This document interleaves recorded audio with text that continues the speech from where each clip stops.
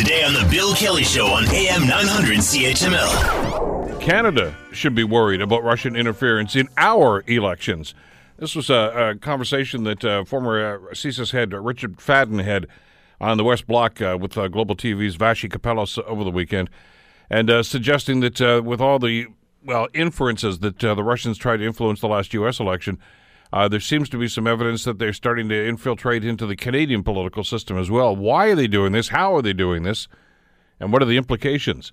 Let's bring John Colaroso into the conversation, Ph.D. professor of anthropology and linguistics and languages, and an expert on the people, the conflicts, and history and culture of the Caucasus region of Russia. John, thank you so much for the time. It's good to have you with us today. Good to be back, Bill. Let me ask you, right off the get-go, for those that kind of poo-hoo this and say, oh, come on, this doesn't really go on, they tend to forget about the fact that Vladimir Putin used to be in the KGB. I mean, this was his modus operandi for years, wasn't it? Yes, it was. It's his second nature to President Putin. And, Bill, a few months ago when I was on, you asked me if Russia could be doing this, and I expressed disbelief. And I've made a complete 180-degree reversal on this. I think that this is a new form of warfare of a sort. And what we're watching is an initial effort against the United States, and it was quite successful. So I would think that Russia is going to try it again, wherever it feels it needs to have some influence. What turned your ideas around? What changed your mindset on this, John? The behavior of Donald Trump.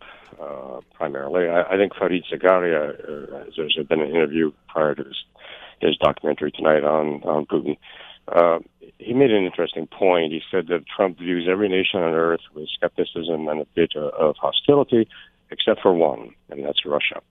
And that is really quite damning in my eyes. I think that it's irrational, and it's as good a good indicator as you could possibly have that man has been suborned, basically, by Russian interests. So I think that it was successful. I think that they managed to avoid getting Hillary Clinton in, which would have been, I think, very much against their interests. And, it worked. So why not try it here? Why not try it in other places as well?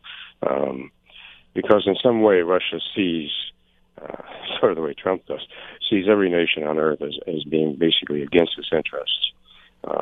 And feels isolated and living in basically a hostile planet.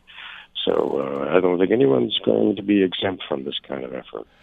Some are suggesting, since we'll talk about the U.S. situation, then we'll get into the Canadian element of this in just a couple of seconds, John, that the Russian attempt to try to influence that election was actually two-pronged. First of all, was obviously to try to smear the reputation of Hillary Clinton with the number of releases and the WikiLeaks things, etc. But the other one, of course, was voter suppression. It's a different voting system in many of the states down in the States, and security experts have told us now that it's not that difficult to try to manipulate voting patterns there. Yes, I think the Americans have to clean their house. It certainly won't be done under Trump. Probably won't be done under a GOP successor, President Pence, I would guess.